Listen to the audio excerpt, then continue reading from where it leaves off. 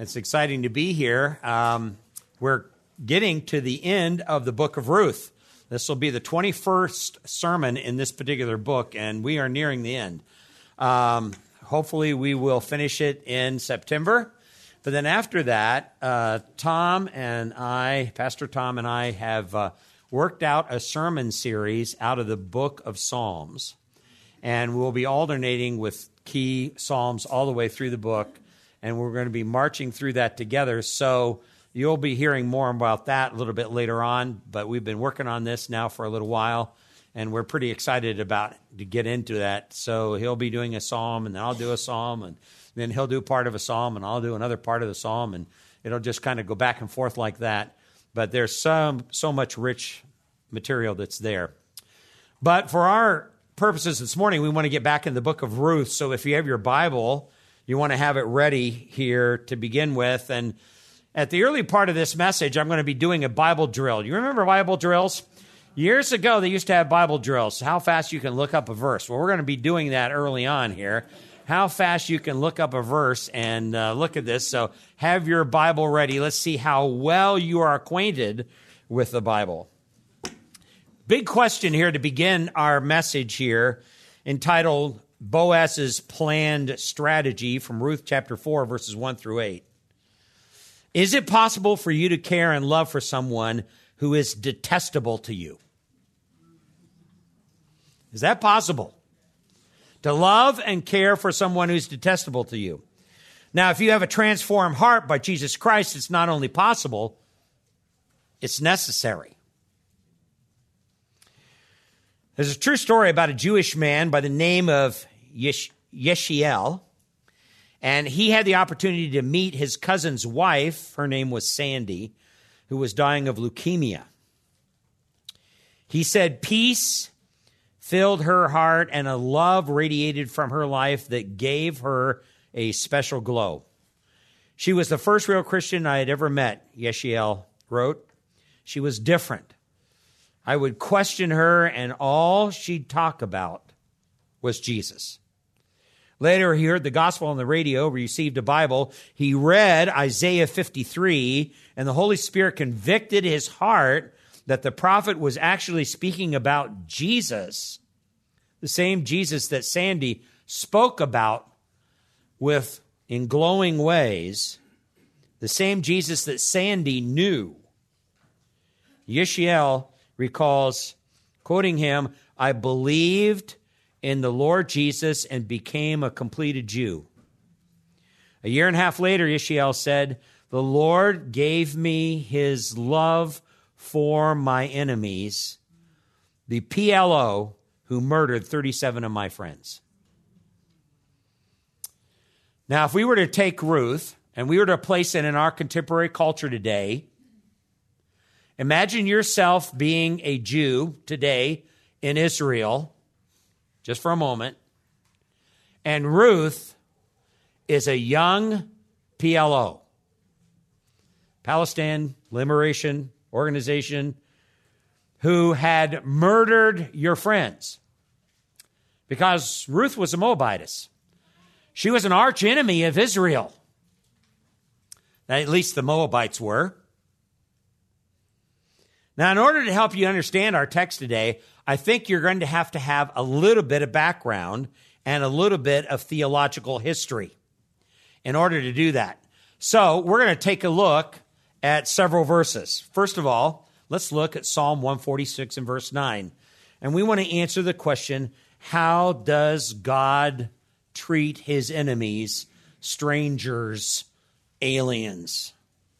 Psalm 146 and verse 9 says, "The Lord protects the strangers. He supports the fatherless and the widow, but he thwarts the way of the wicked." Or let's go to Deuteronomy chapter 10 for a moment. Deuteronomy chapter 10, verses 18 and 19, where it says, "He executes justice for the orphan and the widow, and he shows his love for the alien by giving him food and clothing. So show your love for the alien, for you were aliens in the land of Egypt." Amazing statement there.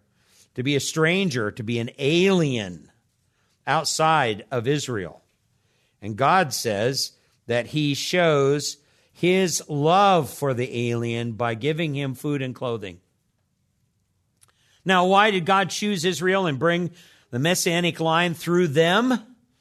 Well, in Deuteronomy chapter 7, verses 7 and 8, it says, the Lord did not set his love on you, nor choose you because you were more in number than any of the peoples, for you were the fewest of all the peoples. But because the Lord loved you and kept the oath which he had sworn to your forefathers, the Lord brought you out by a mighty hand and redeemed you from the house of slavery, from the land of Pharaoh, king of Egypt. So God did not choose the people of Israel because they were mighty. He didn't choose them because they were numerous. He didn't choose them because they were influential. He didn't choose them because they were wealthy. He didn't choose them because they had unbelievably natural gifts. He didn't choose them for any of those reasons. He decided to set his love upon them and to keep the promises that he had made to his forefathers. Those two things became really abundantly clear. So then the question comes, how did God expect the people of Israel to treat aliens and strangers among them? Well, this has been the operating question behind the narrative of the entire book of Ruth. It's not stated explicitly, but it operates there all the time. For example, if you were a Jewish man or woman living at the time of Ruth, in the post days of the Judges, then you would know quite well Leviticus chapter 19, verse 34.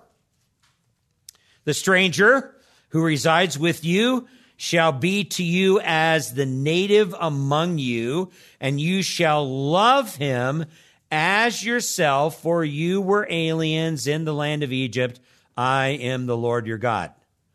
Now, there in Leviticus 19, he's not saying that we need to love ourselves more. In fact, nowhere in the Bible does that ever say that. The Bible always assumes that we love ourselves way too much. And if we loved ourselves, we loved other people to the same degree that we love ourselves, we'd have great relationships. Did you hear me? If we loved other people to the same degree and the same passion that we already love ourselves, we'd have great relationships. And this is what he assumes here. You shall love, who is this person? The stranger who resides among you as a native among you. You shall love him as yourself, Leviticus 19 says. And then he reminds him, formerly you were aliens in the land of Egypt. I'm the Lord your God. The Jews had to remember where they came from. And you've got to understand too, that when it comes to loving someone that is seemingly detestable to you, you too at one time were detestable to God and under his judgment. And yet he chose to save you. And yet he chose to save you. Deuteronomy chapter 24 and verse 14. You can see this here. You shall not oppress a hired servant who is poor and needy, whether he is one of your countrymen or one of your aliens who is in your land, in your towns. There's no place for the Jews to oppress those who are foreigners or aliens in the land. And then you fast forward to Psalm 37 and verse 27. God makes it very clear, depart from evil and do good, so you will abide forever. Proverbs 3 and verse 27, this is Solomon writing, who is the great-great-grandson of Ruth, says, do not withhold good from those to whom it is due when it is in your power to do it. And then you fast forward all the way to the New Testament, to Romans chapter 13 and verse 9, where Paul says, for this you shall not commit adultery, you shall not murder, you shall not steal, you shall not covenant. And if there is any other commandment, it is summed up in the saying, you shall love your neighbor as yourself. You shall love your neighbor as yourself. Now, these texts and more help you to understand what God expects of his people, those who are truly redeemed. They themselves, in a sense, on an interpersonal level, become redeemers themselves. Now, we can divide our text here in Ruth chapter 4, verses 1 through 8 into three main central points. Number one, Boaz redeems Naomi's land. The second part, Boaz redeems Ruth's hand. And the third part, Boaz's redemption will stand. So let's take this first part, which has to do with Ruth chapter 4, verses 1 through 4. And follow along as I read this text. It says, Now Boaz went up to the gate and sat down there, and behold, the kinsman redeemer of whom Boaz spoke was passing by. So he said, Turn aside, my fellow, sit down here. And he turned aside and sat down. Then he took 10 men of the elders of the city and said, Sit down here. So they sat down. And then he said to the kinsman redeemer, Naomi, who has come back from the fields of Moab, has to sell the portion of the field which belonged to our brother Elimelech. So I thought to uncover this matter in your hearing, saying, Acquire it before those who are sitting here and before the elders of my people. If you will redeem it, but if no one redeems it, tell me that I may know, for there is no one but you to redeem it, and I am after you. And he said, I will redeem it. So in verse 1, I want you to look at this. Boaz here is described as going up to the city gate of Bethlehem. And we've commented on this before. Bethlehem, you understand, had a threshing floor, but it was down in a valley where the winds would sweep through and they could throw the grain in the air and all the chaff would be blown away. But the city itself was actually built up on a nearby hillside. And so since the threshing floor was in the lower valley from the hill that Bethlehem was built upon, and that's where Boaz was doing his work, then Boaz had to go up to the city gate there in Bethlehem. The city gate was a location where official business and legal proceedings were established in those days. Today, we would have official proceedings done in courts. We would go down to the local court or the county courthouse or whatever the case may be. That's where the official standing would take place. But here, official business, legal proceedings were established in the gates of the city. It was a natural place to make official judgments because, for example, if a person was put on trial and was judged guilty of a particular crime that merited removal from the city, then they would immediately be put outside of the gates of the city and not allowed to return. They would be, in a sense, much the same way in terms of the way in which Paul talks about church discipline. They're removed from the protective graces of that city and exposed to all the elements in the world. That's what happens when a person is disciplined in a church. They're removed from the protective graces of that church and now exposed to the elements of the world. So what happens here, Boaz stages his legal proceedings in verses 1 and 2. And I don't want you to miss the fact that Boaz is being very deliberate. He's being very strategic in what he's doing. Everything is very deliberate here. The gate of most Israelite cities in those days consisted of an outside gate and an inside gate. On the left and right sides of that entrance area, between the two gates were stone porticos and benches where people would sit, and those coming or going would pass by between them. We know this because archaeology has unearthed many of these gates, and we can see them today. I've stood in some of the gates there in Israel. You can just stand there where people used to go back and forth, and there are porticos on either side. There's an outer gate and there's an inner gate, and that's where judgments took place. The elders of the city then would often sit on these benches inside these porticos, and the residents of the city could go to them seeking advice or legal action. So Boaz positions himself on one of those seats and waits to see if this closer kinsman redeemer that we talked about in our last message comes along, and eventually he does. And Boaz sees him. And notice what Boaz does here at this particular point. He encourages this closer kinsman redeemer, or the kinsman redeemer closest to Elimelech, to sit with him as he entered the gate of Bethlehem. This is an interesting part of the story, but it's a very deliberate part of Ruth's story. You have a tendency when you read through it to look at it as something that's just kind of a non-essential sidetrack of what's going on with Ruth. It's not. It's critical to the entire book of Ruth, what happens here. Don't miss that. So Boaz now encourages the kinsman redeemer closest to Elimelech to sit with him as he entered the gate of the city there in Bethlehem. The name of the man is never given in the text, and that's deliberate. The name of the man is never given in the text. We don't know who he was. And that's somewhat poetic justice, since he never fully consents to be a kinsman redeemer. His name is lost to history. Boaz refers to him as friend. Notice that. Now, that's the way that most Bible versions translate it. The Hebrew term there means a certain one. And it was a term used in rabbinic literature to refer to someone that sometimes we would call today John Doe. Hey, John Doe, would you like to sit here? It's purposely vague, but nevertheless a greeting. And it's possible that the use of the term meant that Boaz did not know the man well, but he did recognize him. He did recognize him. Boaz then encourages 10 elders of Bethlehem to join them as witnesses to his legal proceedings for it to be formally binding.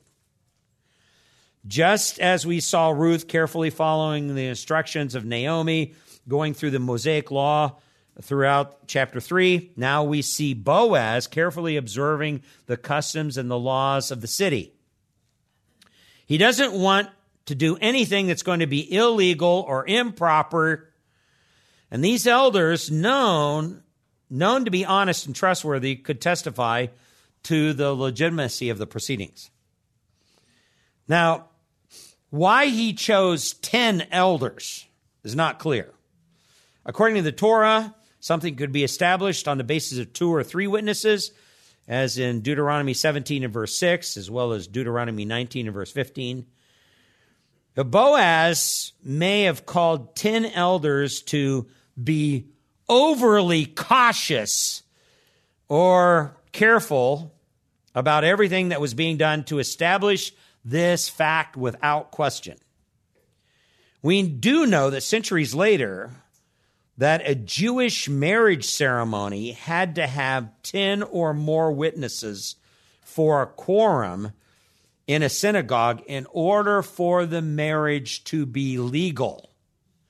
But that doesn't happen for centuries. Now, whether or not this is established based upon what happens here with Boaz, there's a high probability of that. But 10 witnesses. In fact, this may be where actually that tradition in Judaism actually gets started. Now, everyone now is present that needs to be present for Boaz's strategy to move forward. And it's time for him to present his case. So they all sit down to hear the matter before them.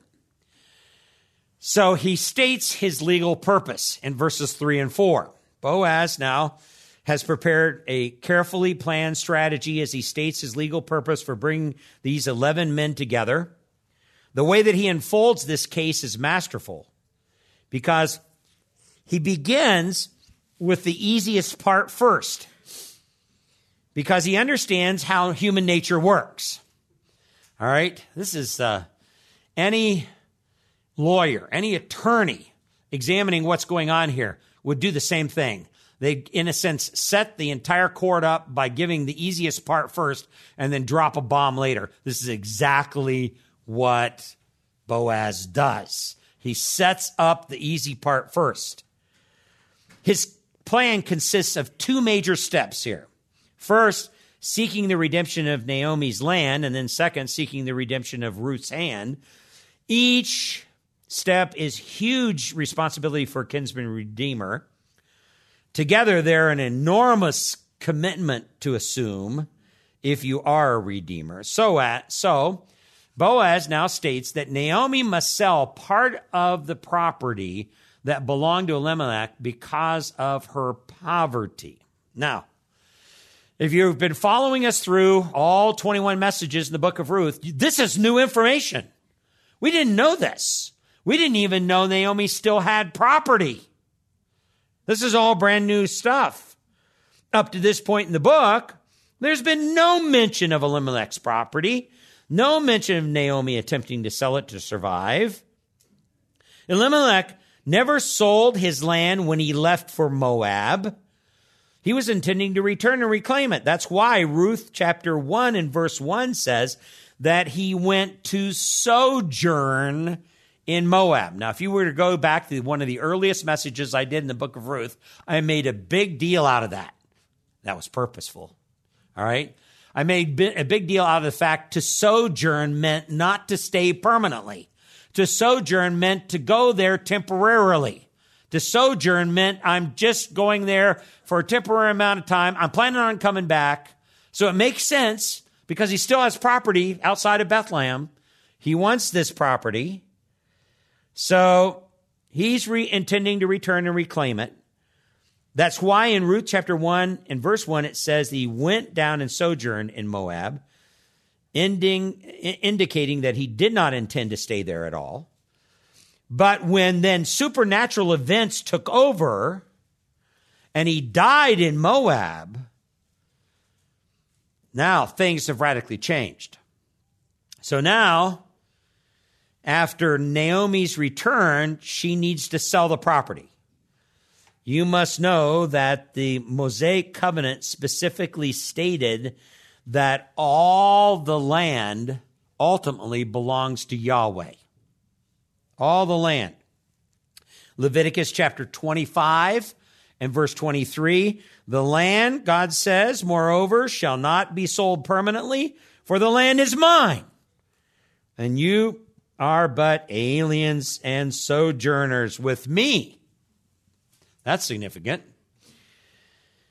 However, because of her poverty, Naomi needed to sell her husband's land. It could be that she could attempt to sell it knowing that on the year of Jubilee, the property eventually would be returned to her family. Now that's significant. Leviticus chapter 25, verse 28. It says, but if he has not found sufficient means to get it back for himself, then what he has sold shall remain in the hands of its purchaser until the year of Jubilee, but at the Jubilee it shall revert, that he may return to his property. So she could have put it up for sale, thinking that on the year of Jubilee, all of a sudden everything would revert back to original ownership. So, was Naomi attempting to sell the field to acquire money to survive? Well, the kinsman redeemer would then buy the field, use it to produce crops or for grazing of animals until the year of Jubilee. And the year of Jubilee occurred every 50 years, usually once in an average Israelite's lifetime. Then the original property would return to the original family estate, as Leviticus 25, verse 11 and verse 13 says. So it was a law that enabled families to acquire money during very tough times and eventually, later on, down the line, get their property back. There's a sense in which those that purchase the land, the kinsman and redeemer coming along, is just basically buying a lease on the land until the year of Jubilee. That's basically it. So we can use the land for my personal profit, get whatever profitability I can out of that particular land, but eventually knowing that it's going to go back to the original seller of the land during the time of Jubilee. Now, I want you to note that Boaz deliberately speaks of the property first. There's no mention of Ruth at this particular point in his negotiations, and that's very purposeful, demonstrating somewhat of a shrewd and cunning strategy. Notice how in verse 3 then, Boaz refers to Elimelech as our brother. You see that? Our brother. So Naomi's husband, Elimelech, is referred to as our brother. That may refer to the fact that Boaz and this closer redeemer were either brothers, which is not likely given the previous way that he referred to him as friend, or they were distant cousins, which is much more likely to Elimelech. So probably, we don't know exactly for sure, Boaz and this closer kinsman redeemer were probably distant cousins. So Boaz now states that the closer kinsman redeemer has the first right to buy the property to redeem it for Naomi. You can see that in the first part of verse 4. So the closer kinsman redeemer legally had the first right of refusal on the property. According to Levirate law, he could buy it back. And ultimately, Yahweh makes it clear that all the land belongs to him. And we have plenty of examples of that throughout Scripture. Leviticus chapter 25, verses 23 through 28. But then a good example of that is Jeremiah 32, verses 6 through 12. So you've got to understand that the land was very precious to the Jews. It was a physical reminder of God's fulfilling his promises to them. So they really jealously guarded and protected their land as the most valuable inheritance. So this had to be a very hard thing for Naomi to do. That is, place her husband's land up for sale. But she had to do it because she was desperate. It was the only way that she and Ruth could survive. They were in such deep poverty. Then notice this. At the end of verse 4, the closest kinsman redeemer now agrees to purchase the property. Agrees to purchase the property. The kinsman redeemer with the first right of refusal agrees to buy the land. In fact, he probably saw this as not just a way to help Naomi, but a way to enlarge his own estate and his own earnings. It was a win-win for both the seller and the buyer. So he emphatically, and the Hebrew language is very clear, he emphatically says, I'll buy it. It's mine. I'll buy it. Right away. Imagine, you ever gone to an auction? All right? You know, where the guy's up there jabbering away.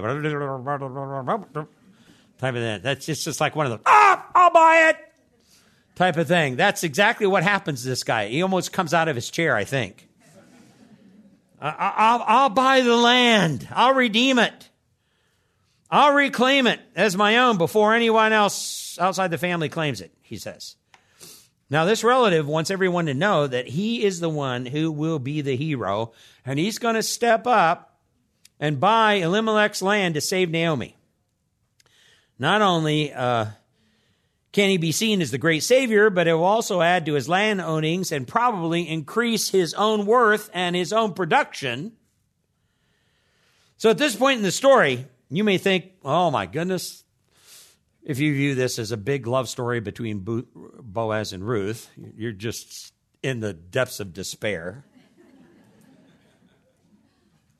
This faceless, unknown character steps up into the story and upends everything that you expected.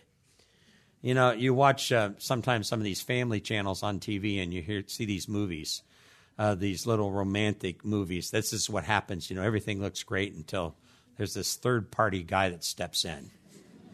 All right. What in the world? Where did he come from? Now you're all disappointed. So this faceless, unknown character steps in and ruins the whole thing. Boaz may not become the kinsman redeemer after all. It would truly be disheartening to learn that the narrative would end here. But it doesn't. There's much more to this story. This is where Boaz juices up his strategy. And this was his whole goal the whole time. That is to test and make public this man's resolve. Every one of the 10 elders of the city heard this relative quickly make this intention known, that is, to purchase the property. So, listen, there are many things in life that appear to be one way, but they end up being something entirely different. Have you ever been there? This is one of those occasions, which now brings us to verses 4 and 5. Boaz redeems Ruth's hand. Verse 5 says this, Then Boaz said, On the day that you acquire the field from the hand of Naomi, you must also acquire Ruth the Moabitess, a widow of the one who had died, in order to raise up the name of the one who had died on behalf of his inheritance. So the kinsman redeemer says, I can't redeem it for myself, lest I ruin my own inheritance. You redeem my right of redemption for yourself, for I cannot redeem it. What happened here? Now, Boaz's secret strategy is fully revealed here in verses 5 and 6. When you carefully read Deuteronomy chapter 25, verses 5 and 6, the Mosaic covenant does not require both the redeeming of the land and the marrying of Ruth. The letter of the Levirate law does not command those two things. However, Boaz is going to emphasize the spirit of the law, not the letter of the law. Did you hear me? He's going to emphasize the spirit of the law, not the letter of the law. That's why we began the message the way that we did. This is really important to understand here.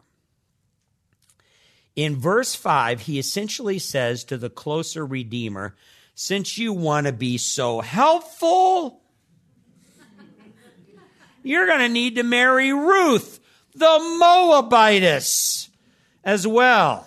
She is Malon's widow. Wait, what? You can almost hear him say. You can see his eyes widen. Marry a Moabite? Are you serious? So he shows the legal parameters here in verse 5. This man said he wanted to be the hero by purchasing the property. Marrying Ruth was not part of his consideration, nor did he desire to do so. So Boaz shows that if the closest kinsman redeemer purchases the property for Naomi, then if he wanted to really be helpful, he would also take on the responsibility to marry Ruth.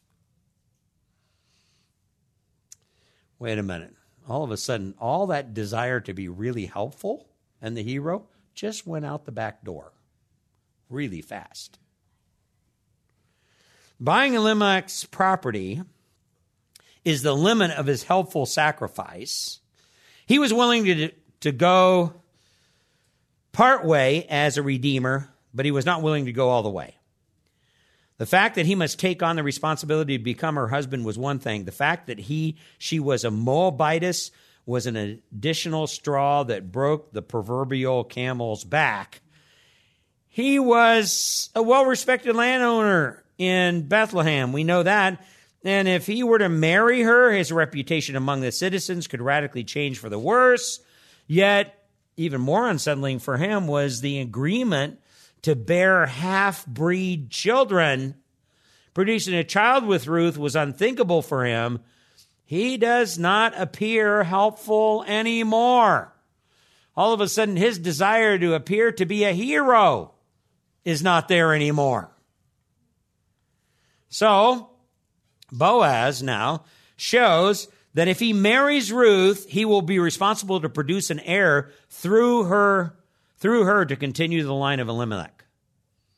Now, this is the worst of the worst for him. I'm sure this even caused a stir among the 10 elders witnessing the scene. In order to raise up a name of the one who died on behalf of his inheritance, that is Malon, he would need to have children with Ruth. And his Jewish pride at this point is assaulted. And he loses any chance to be the man who helped to continue the line of the Messiah. We learn more in verse 6 about this man and his motives in trying to be, in a sense, a half-hearted kinsman redeemer. So let's take a look at verse 6. He solicits the legal permission. Boaz does that. The close family relative suddenly backs out of the agreement. Essentially, he says, I can't do it. But he couches it, I should say. He couches it within the framework of not being able to purchase the land. That was not a problem earlier, and for some reason, it is a problem now. So Boaz's solicitation reveals that the closest kinsman redeemer could not purchase the property and marry Ruth because it would endanger his own estate. This is what he says now, implying that suddenly he's realized, I can't buy this property because it would ruin this inheritance. That's a strange response. Would the property ruin his inheritance, or would marrying Ruth, the Moabitess, ruin his inheritance? From his statement, it seems that one or both of his parents were still living. And if that's the case, it's very possible that he pridefully or proudly, his proudly Jewish parents, would receive the news that he bought the property and married a Moabite woman. They would cut him off or even change their will when it came to their inheritance. So only to save face, he just mentions the property in verse 6. So then Boaz's solicitation reveals a deep fear in the closest kinsman redeemer. And it's obvious by the way in which Boaz has set this whole thing up and allowed it to play out that this closest relative was not fit to be Ruth's husband or to purchase the property. So the question then comes, why did he change his mind? That's such a critical question, don't you think? Why did he change his mind? Let me offer at least 4 options here of why he did this, right within the cultural setting and what's going on in the book. First of all, was he too poor to support this land and a wife? Well, that doesn't seem to be the problem, because it seems like his quick ability to be able to say, hey, I can do this, I have the money to do it, is implied there. Now, however, it just seems like he just no longer wants to. Well, what about this? Was he afraid to marry a Moabitess because he could suffer the same fate maybe as Mahlon? And by the way, Mahlon died. He died as a young man. Was this God's judgment upon him for going and marrying a foreigner? What's going on there? Maybe he thought that Mahlon was dead as a judgment for God for marrying a Moabitess. He doesn't want to suffer the same fate. And even though this is possible, there's no hint in the text that this is what he was thinking. Or was he afraid that if Ruth bore a son, the son would inherit not only the redeemed property, but also his own property? Now, that's possible, but it's sheer speculation. Having a half-breed offspring would have caused a stir in the family and cut him off from his inheritance. That is possible. But having a child with Ruth does not seem to be the real reason, ultimately, even though that could be a part of it. Or what about this? Was he concerned that his family would cut him off from marrying a Moabitess? Now, this is the most likely possibility. Some of you have had children that have grown up, and you know this even from your own if you've been married. When you marry into a family and you marry someone that maybe your family is not fond of, that causes ripples for years. This guy knew that. All right, if I'm going to marry this gal, this is going to cause major, major problems. He didn't want that. it fits the narrative that has been painted so far, because there's an emphasis that Samuel's the one who's writing Ruth. Samuel purposely inserts at key points throughout the book that Ruth is a Moabitess. Ruth is a Moabitess. Ruth is a Moabitess. If you add to this the additional shame of having a child by her, and that would just ultimately be too much for him to bear. So he totally, at the end of verse 6, surrenders his right to Boaz. Says, you do it. You do it. Which then brings us to the third part, which is verses now 7 and 8. Verses 7 and 8. And follow along as I read in verse 7 and 8. And in fact, Samuel gives us a little bit of a historical, cultural insight in verse 7. He says, now, this was the custom in the former times in Israel concerning the right of redemption and the exchange of land to establish any matter. A man remove his sandal and gave it to another. And this was the manner of attestation in Israel. So the kinsman redeemer said to Boaz, acquire this for yourself. And he removed his sandal. You say, now that's odd. That's strange to remove a sandal. Well, we have a lot of strange customs today, too. All right. For example, the wearing of wedding rings. There's nothing in the Bible that says we need to wear wedding rings. In fact, when my wife and I were in Samara, Russia, a few years back, the police pulled the pastor of the Russian pastor and myself over. They can pull you over for anything if they want. And the Russian pastor said to me, let me talk. Well, I wasn't going to talk because I didn't know Russian. All right. And he said, by the way, cover over your ring finger. So which I did. I covered over my ring finger. So he talked with the guy, and the guy stuck his head in the car. Police officer came back. Well, you guys know what I'm talking about. He stuck his head in the car, and then he left. And I said to the pastor there, I said, what just happened here? He said, I just wanted to see if we were drunk. Do we look drunk? I don't know. By the way, I said, why did you want me to cover over my ring finger? He says, that's the first way they tell oftentimes Americans is because they wear their ring on their left-hand finger. That's the first way they do that. Strange, because places in Europe, and I think sometimes even in Russia, they wear it on the right. Am I right on that? They wear their ring finger on the right. Yeah, so... Anyhow, so we have strange customs too. So what's going on here? The closest kinsman redeemer relinquishes his right to Boaz to both purchase the property and to marry Ruth. Now the way is clear for Boaz to move forward, as witnessed by these 10 elders, and to be the true kinsman redeemer. This is the most remarkable and unexpected change of events at this particular point. So he secures his legal property in verse 7. The ancient custom in verse 7 seems somewhat odd to us today, but it's packed full of significance to the people of Old Testament Israel. It was a formal legal action done before witnesses in surrendering your property and rights to another person. So Boaz secures the sandal from the closest kinsman redeemer to show that he has the right to walk on the redeemed property as his own. That's the whole idea behind it.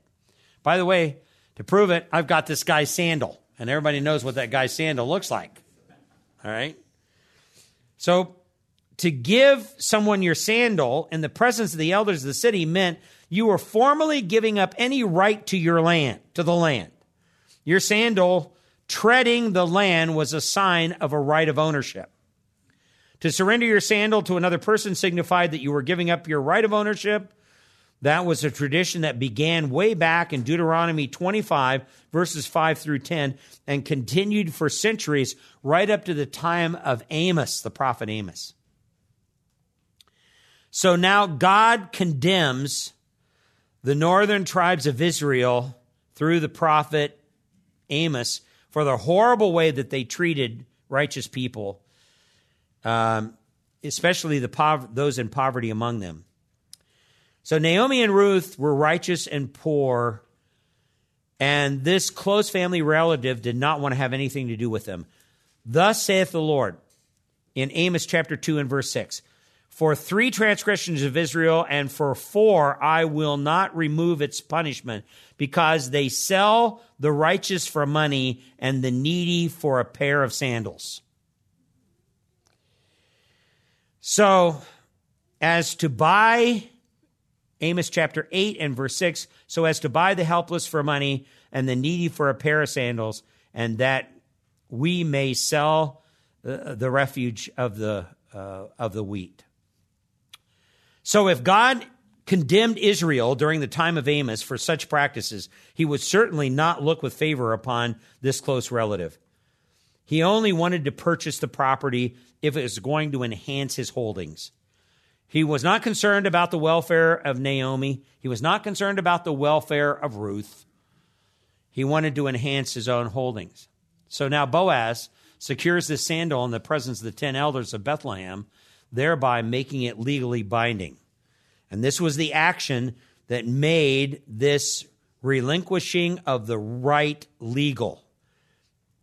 Boaz could now walk on the land as his own once he purchased it from Naomi and Ruth. He could now legally marry Ruth, fulfill the design of the true kinsman redeemer. Boaz was willing to assume the possible disgrace of marrying a Moabite woman because he saw in her Yahweh's loving kindness. That's why in one of our previous messages back in chapter 3 and verse 10, I made such a big deal out of that. What he saw in her far exceeded any Jewish woman that he had ever met in his time. The closest relative did not know what he was losing because he viewed it as being something that was going to be disgraceful to him. But that did not matter to Boaz. Didn't matter to him. He sustains his legal protection. Boaz now, in a sense, sustains his legal right to provide and protect Naomi, Ruth, and their property.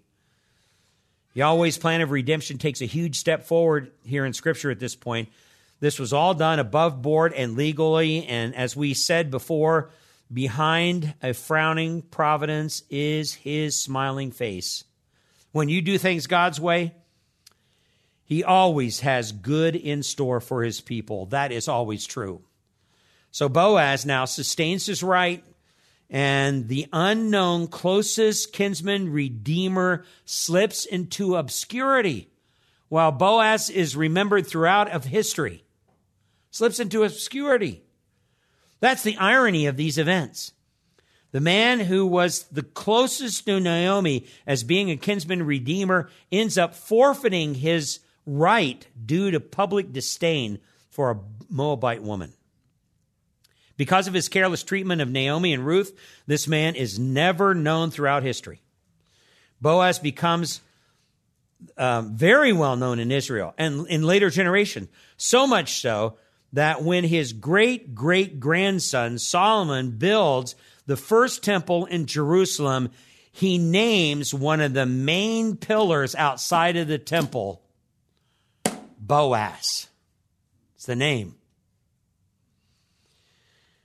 Boaz's name now appears in the genealogies of Jesus Christ.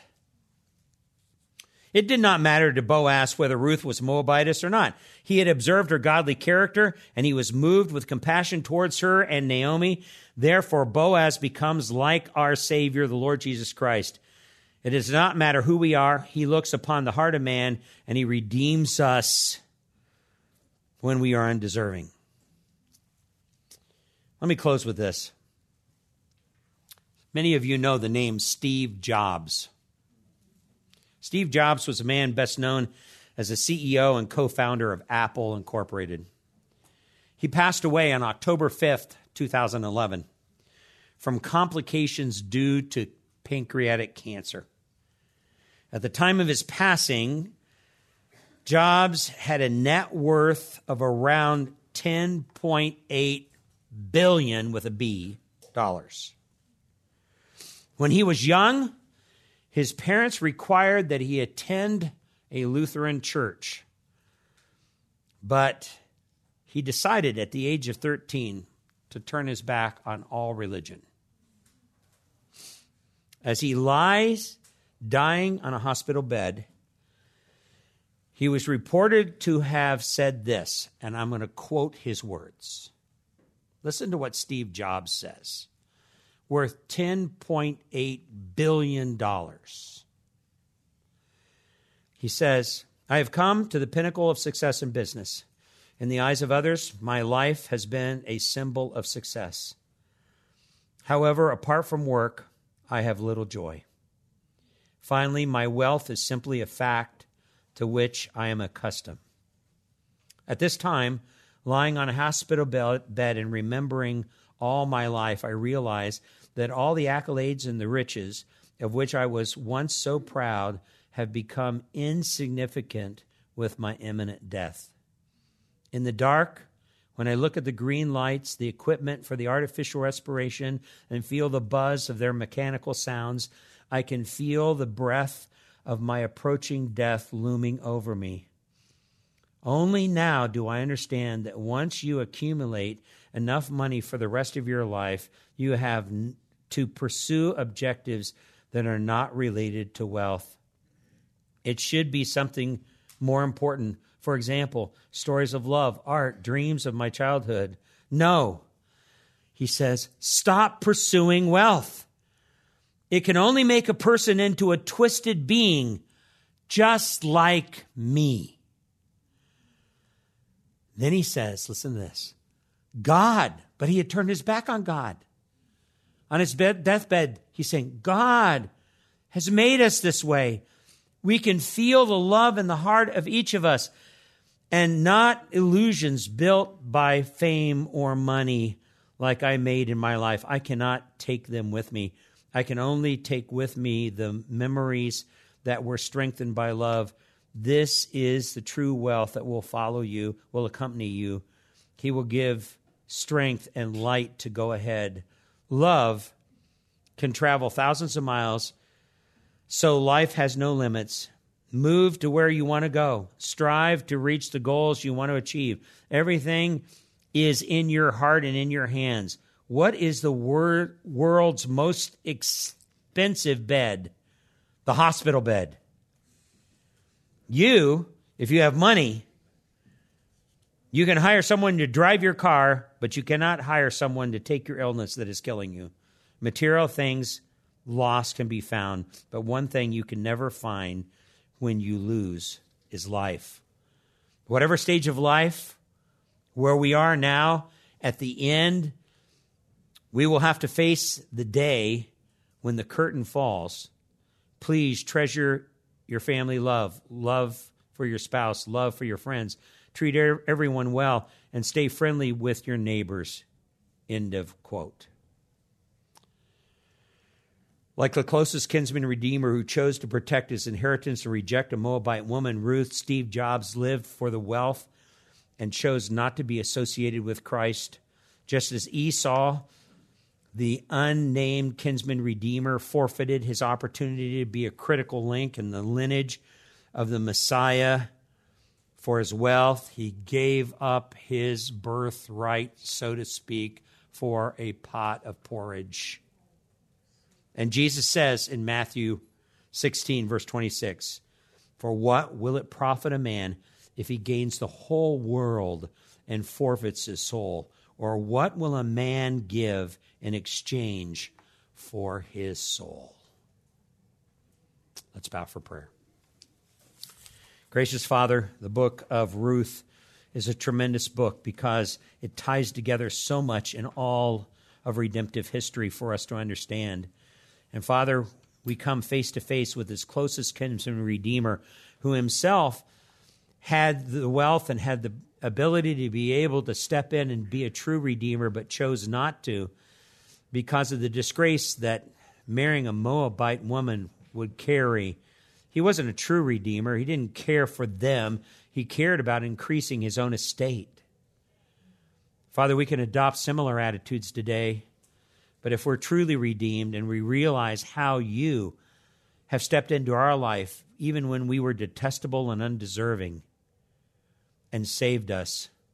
May we be gracious, caring, and loving to those around us. This we pray in Christ's name.